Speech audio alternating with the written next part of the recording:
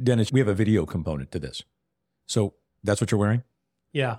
You're going with that? I forgot. You forgot to get dressed up. I forgot my tuxedo. Sorry. You have like a 1,500 square foot closet, like Right. outfit after outfit. Did you look in the mirror? But this is my style. Got it. You're a clothes horse. Okay. Yeah.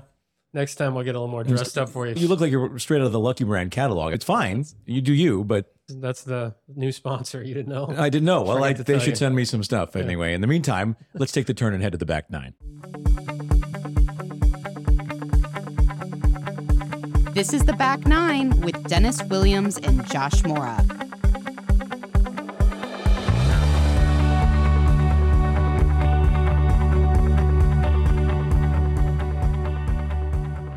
My friend, good to see you again. Good to see you too. How are things? Everything is great. No complaints. You gotta have some complaints. No, I'm not complaining about anything. I don't complain anymore. Yeah, I do maybe get a little frustrated on 95 out here in Florida. It gets a little frustrating sometimes. The drivers in Florida, how about that? That's good. I have one complaint, just one, because I've been traveling a little lately. And this is my only complaint. Everything in life is great. Truly, I couldn't be happier. People in airports, why is it people go to airports and they lose their minds getting in and out of the airport, walking around like they've never been in an airport, stopping like at the top of the escalator? There are people coming up the escalator behind you. Don't stop right there. Get out a little bit. This actually happened to me at LAX. Yeah, that was your problem. You were at LAX, which is perfect segue to our guest who's coming up shortly. You hear him laugh. So let's bring him in. Bring him in. All right, we're going to introduce our guest today. And our title of our show today is Your Script, No One Else's. And we are so happy to be joined by my longtime friend, Jim Rushton. And we always try to bring our people who have been involved in our broadcast careers, because those who don't know, Josh and I had 2 decades in the broadcast business back in the late 90s and 2000s. But my original broadcast partner, before I even knew Josh, and I've known Josh for a long time, was Jim Rushton. He and I ran the campus radio station at Hamilton College. He was the general manager. I was the program director. Literally no one else was running that station, right? Except you and I, Jim. It was crazy. And I remember at graduation, you were doing stand-up for WUTR TV. Was it KTV? Yeah, I was doing sports for WKTV in Utica. Yep. Me and Utica, and Dennis is in there in his cap and gown, and he's got the microphone. He's there doing a stand-up. And I was like, man, here I am. I don't even know what time I got home last night, and we're going to graduate. He's already got his stuff together. Dennis has got life all figured out as we're going through the pomp and circumstances of graduation. Jim, I think you've figured some things out along the way. Maybe not that day, but Jim, you're the senior vice president with the LA Chargers now, correct? I am. I've been here, knock on wood, going into our 7th season. Hard to believe. May of 17 arrived, and there was 10 of us showed up, and it was moving the NFL franchise in the 2nd largest market in the country. And we're like, here we go. Let's go at it. And first 5 years were a blur. Year 6 was like, wow, 6 years. And then coming into year 7, I was like, we got to start getting ready for the 10th anniversary. Where's all the time gone? Yeah. Don't sell yourself short on the Hamilton general manager of our campus radio station, because a little side note, you controlled my budget when I was on the road doing play-by-play. And that was the best job I've ever had in my entire life. I could go to a Bowdoin hockey game. Jim, we had a budget, an actual budget. So while the hockey team had a curfew, I did not. And I was able to go out and spend it on whatever I wanted to. So I was on the road with a football team and the hockey team back in the day, and we controlled the budgets. We had our own money, and those were the days, man. I've never had a job that good. You're still famous in Brunswick, Maine. Exactly. You can make $25 go really far. Yeah. I was going to say, if you've only got a week to live, you should go to Brunswick, Maine, because it'll seem like forever, right? So anyway, Jim, we wanted to have you on because we're talking about the back nine, the second half of your life, and the title being It's Your Script, No One Else's. You have an amazing story and script. And the difference between you and Josh and myself is that although we were married to our careers, we were also married, raising a family during that time. And we have grown kids now, both of us, 2 girls that are, if not out of college, almost out of college and grown. And your second chapter has been about the family now. And your first chapter is just amazing. So take us through that whole process of that challenge of knowing you wanted a family, but having this amazing life on the front end, from Boston to Florida to now California. Yeah, no, I appreciate that. I might be doing the front nine on the back nine. I'm just doing it reverse for you guys. Some people do. Sometimes you tee off on number 10. It happens that way. Exactly. The front nine was crowded, so I just went to the back nine and started backers. But it's been an interesting journey, and I always say it's a journey. And I got out of college and didn't know what I was going to do and went back to my hometown. I was like, oh, I'm going to be stuck in my hometown the rest of my life. I ended up getting a job about a year later in Boston, starting out in radio, and didn't know how to sell, didn't know how to sell advertising, didn't know how to sell radio, and had no idea how to sell a female-based radio station, and just got involved a year later and became a very avid reader early on. And then 2 years in, got a chance to move over to the sports station and had no intention of getting into sports. I wanted to be in media, but thought we could build something special. And next thing you know, another 13 years go by in Boston. And just between 5 trips to the Super Bowl, 2 World Series, 2 NBA championships, Ryder Cup, a lot of different incredible All-Star game, incredible events happened in this 13-year period. It was a complete blur of work became the hobby, became play, everything just melded together. And I was just having the time of my life. And we built a really solid business in Boston around the Red Sox, Celtics, and Patriots and sports radio WEI. I would say on the personal front, it was just life and work blended together as one. So there was really no separation. And then one day, the chief operating officer of the Boston Red Sox said to me, he was announced as the chief executive officer of the Miami Dolphins, said, so I'm at Fenway Park at a Yankees game, and I congratulated him. And he said, hey, why don't you come down to Miami and help me rebuild this franchise? And I was like, I'm never going to leave Boston. And he said, I want you to come down and work with me in Miami. And I think I was 39 at the time, and said, talked to the family and talked to friends. And they were like, you've done about all you can do here in Boston with this operation you're involved in. It's probably time for something new. And so I decided to go. And I think that was a pivotal moment for me when I got the one-way ticket to Miami. And you're like, whoa, this sounds like the most ultimate career opportunity. And so literally everything in life got shifted pretty quickly. And I think at that moment, I realized there's a lot more to life than just the work part of it. But I knew I also had to prove myself in Miami. So I put my head down into work. And I would say my 40th birthday party was a weekend getaway with a lot of friends in Nantucket. And it was Labor Day weekend.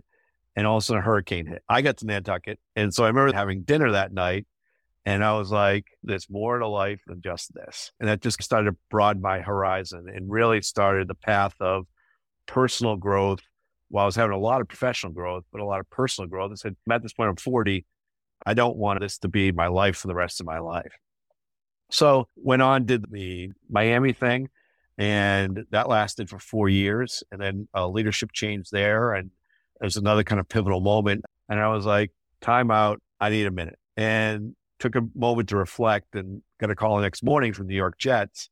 And they were like, fly here on Monday and come to New York. And another pivotal moment. And I moved back to Boston, made a decision. I'm going to go back to Boston and reset from there. I was 43 at the time. And I said, I got to re-explore what I really want to do.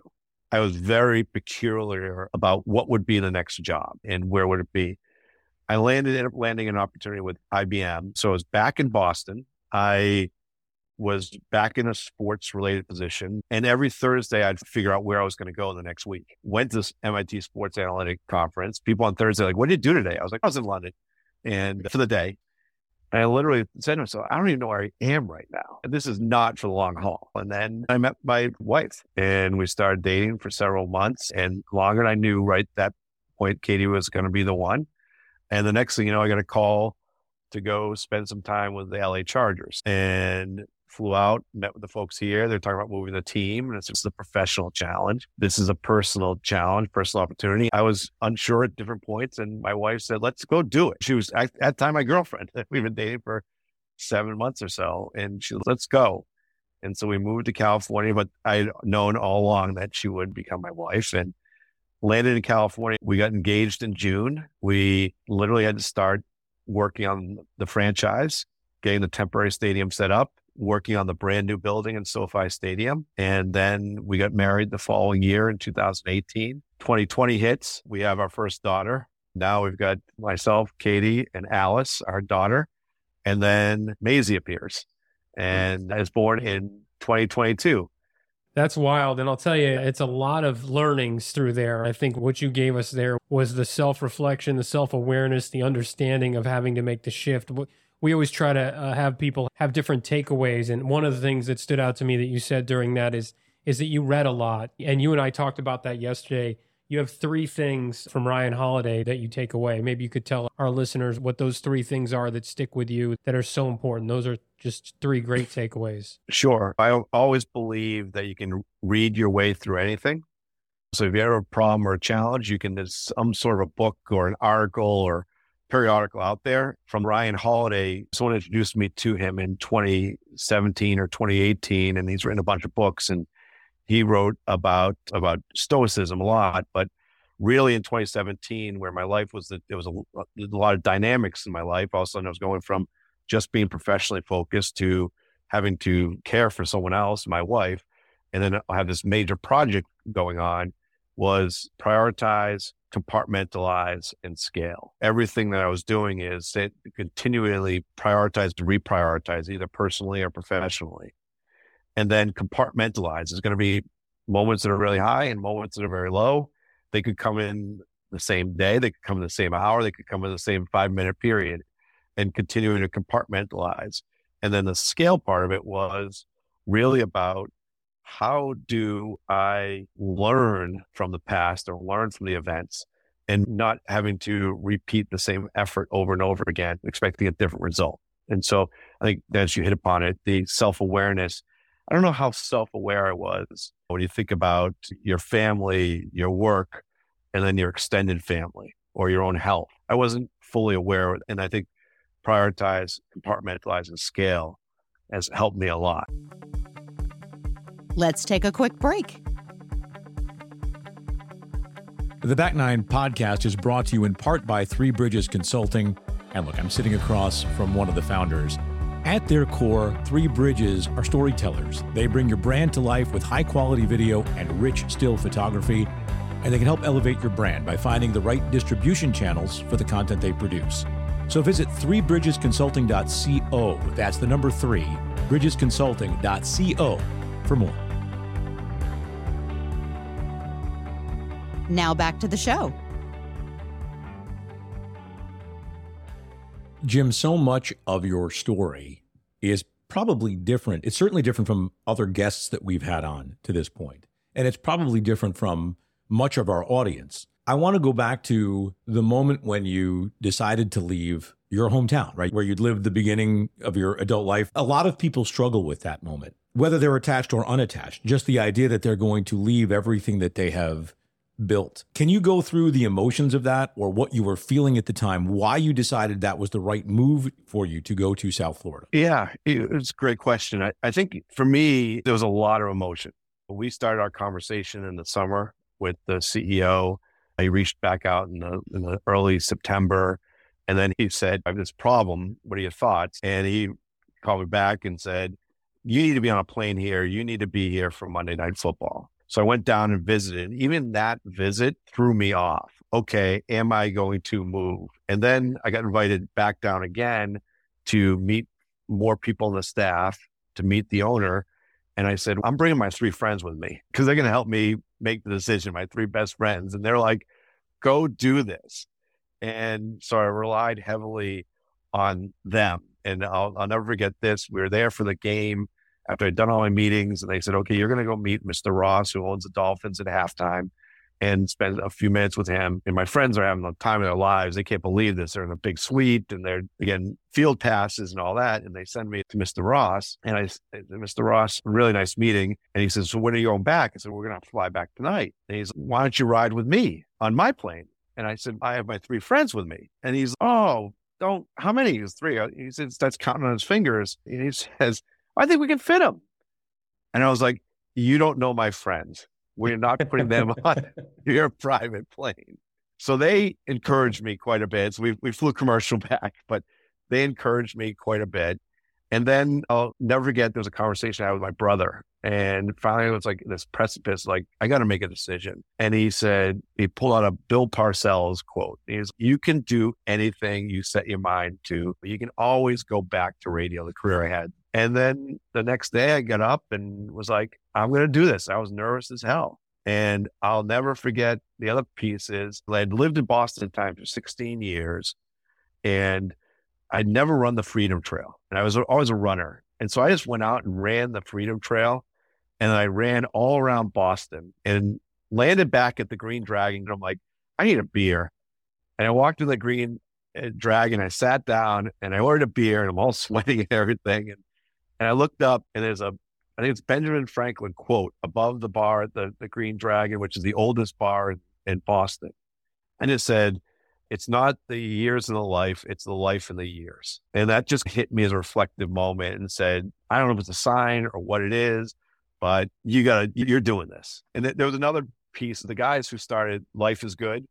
There's a friend of mine who actually works here in LA who moved out here 20 years before me. And I called him and I said, what do you think? And he said, I'll tell you what John and Bird from Life is Good told me. When I moved, he was same thing, Worcester guy, Boston guy, moved to LA, said that's why they make airplanes. Yep. Oh yeah, I love that. I love that expression too. A question about Katie, Jim. So she supported the move to California. How important was that to you? And would it have happened if she didn't? It was extremely important, and it wouldn't have happened if she didn't. I was like, you know what? The living on the plane, I'll figure that out. This was obviously a terrific opportunity, but very early on, she and I had that conversation. And then conversation progressed here. She and I made a couple of trips out as well. So when you're making those choices, because again, Josh and I have very different experiences. We were married very young, and we're making second choices now for partners and things like that as you move on in new relationships and stuff. You say, had you ever said this is the one before, or was she the one and there was something about it? I just find that so fascinating. You have all this life experience that we didn't have. I feel like the person I'm with now is the one because I have all of this life experience, and I even have a divorce to back it up, right? You probably feel like a few of your relationships, you actually went through a divorce without going through it, I would imagine. And then, and that's how you know that this is the one, right? Is that your back nine, or your second half is the front nine, but you have a lot of experiences, maybe not divorces, but other situations that help inform that. Yeah, it's a great question. I think I had the ones right now versus the one when you used, and I think a lot of that drove through the awareness or my lack of awareness and lack of communication or understanding. And all back in my 30s, there was a very nice person I dated for a period of time, and it came up to Christmas time. My friends and family all joke about the story. Is she thought she was going to be getting an engagement ring at Christmas, and she was training for the Boston Marathon. And so I bought her a running suit. And I would say that Christmas did not go over so well, nor did New Year's, nor did the holidays after it. But that was just probably on me being so career oriented at that point. We were just on different wavelengths. But when I met Katie, it was definitive. Although maybe the last one was on her. Maybe she had expectations that were unrealistic at the time, given where you were in your career. So what changed for you? I'm sure Katie in her own right is spectacular. I don't know her. But inside of you, what changed that made you say, because I think this is valuable for anybody, whether they're first nine, front nine, back nine, doing it the second time, whatever it is, that we go through things where we recognize, okay, I'm ready for this step in a relationship. Mm-hmm. So what was it for you, really doing it the first time to take the step to get married, that was inside you that made you realize I'm at a point where I'm ready to do this? It was a recognition of the awareness of the full pie of life, and that there's more to it than the work. Most of my career, work and play blended right together. And work was a hobby. And a lot of my very close friends to this day were all people I worked with. There was one part was that. Another part was watching my brothers and sister and their families grow up, and just thinking I probably need to be more than the fun uncle in life. And a lot of people play that role very well. And probably also saying, you know what, I want to have someone to spend all the time with. I want to have a legacy in kids and take on that challenge. And it is a challenge of raising kids. And do I want my legacy to end? Do I have enough to give to others beyond family and friends, being children or to a wife. That's terrific. Before we go, Jim, one last question for you. If you could leave our listeners with sort of your thoughts on something that might help them who are struggling in the second half of their lives on finding that happiness and finding that complete pie, because some people don't find it. They stay with 2/3 of the pie and they don't get this last slice that you're getting in the second half, and they have to live without it. So what would be your advice for somebody who's stuck there in that moment when they're looking for that last slice, to have that family and that complete finish to their back nine? I had never really heard this phrase before, but then I've heard it so many times in the past few years, and maybe COVID drove it. They tell you on the flight is put the mask on yourself first before you put it on the person next to you. And I think that is a lot of different things. It's while you are taking care of family and friends and spouses and children, you also got to remember to take care of yourself. Even if you haven't found the family, friends, or spouse yet, it's still part of taking care of yourself. That analogy of the mask is putting yourself and then be able to help others too. And that really having that mindfulness and that awareness is your responsibility to yourself. The mindfulness that you practice for yourself actually will greatly benefit others. And don't be afraid of that. That's awesome. Thank you so much. I will tell you, it's so great to have the connection that we have from Hamilton College. It was such a small school, and you have friends there, and Josh knows because he went to Amherst. Actually, Jim, you'll appreciate this. He texted me the other day that Amherst beat Hamilton 17-14, and I said the only three things I'm sure of every single year are death, taxes, and that Hamilton will have a shitty football team. Those are guarantees in the world, right? They've never been good. So anyway, but it really is an amazing thing to have that connection that I can call you up after a couple years of not talking, and we can literally spend an hour together. And we appreciate so much you imparting your wisdom and your life experiences for our listeners, because there was so much great stuff here that people can take away for their lives. So thank you. Yeah, really great to meet you, and wishing the best for the Bolts. Awesome. Thank you both. It was great and a lot of fun. It's a wild life, and just take it at your own pace. And if you have to hit reset. Awesome. Take care. Thanks so much, Jim. Talk to you later. See you guys. All right. Bye. What an interesting life. Yeah, so fascinating. And it was why I suggested we have him, because it's so different than us. We were in the media, right? He had that amazing career at WEI in Boston and Entercom Radio, and we were in broadcasting at the same time, but he was solely focused on that career growth while we were doing both, kind of doing that and raising families. So what are your takeaways? I've got two. Number one, I cannot imagine having children as small as he does. Considering that he works for the Chargers, chasing around a 3-year-old and a 1-year-old is probably more futile than trying to chase Patrick Mahomes. There's so many things to take away from him. But I think understanding that there are points in your life that are going to be pivotal points, that we have to pay attention to those moments. Recognize that there are moments and big decisions that we can affect the course of our lives. Life is not something that should happen to us, right? When we have the opportunity to make a decision, make a conscious decision. Really explore it. Lean into your confidants to help you make the decision if you need to. Even if you know yourself, you have to know yourself. But, you have over your life accumulated people that are important to you and who know your values and who want the best for you. And sometimes they can help you see things more clearly than others. And I think about how he was making the decision to go to South Florida. I think that would have been a very difficult decision if you've been successful and you have your friends and your family is nearby to say, I am going to take this challenge. And I give him incredible plaudits for doing that, because it opened up opportunities again later in his life because he made the decision to move. And that's a perfect segue for one of my biggest takeaways is you can always go back.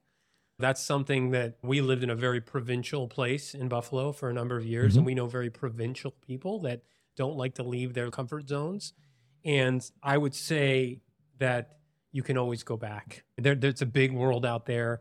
And I'm so glad I've imparted that on my girls. They know that having done the big move to California and all of the spreading their wings, with the one thing I can tell you that I taught my kids, and the number one thing you can teach your kids is let them go, because they can always come back, right? And they will come back. So I really thought that was great. And it's not the years of the life, but the life of the years was amazing. To a Ben Franklin quote, my grandfather, I'm a direct descendant, so we have to bring that up. So I love that quote. That says it all. And then I'd never heard it put this way, and that's why I brought it up at the end with him, is he was missing one slice of the pie, and he added that, and filling out that whole pie of your life. And that's a great way to think about it. You have all the slices of the pie in your life, and I'm going to actually take that one away because I want to know if I have them all. And when you finish that 18th hole, you want to have that pie complete. I want to have some pie right now. Let's do it. Let's get some pie and some coffee. Get some pie. All right, we're going to go get a slice, maybe some key lime, because we're in South Florida, and we'll see all of you next time on The Back Nine. Thank you so much for listening to the Back Nine podcast. Please follow and share, and leave us a 5-star rating and a review. You can find us on Apple, Spotify, or your preferred platform. The Back Nine is produced by Janine Stella and recorded at Pixelworks Studios in Delray Beach, Florida.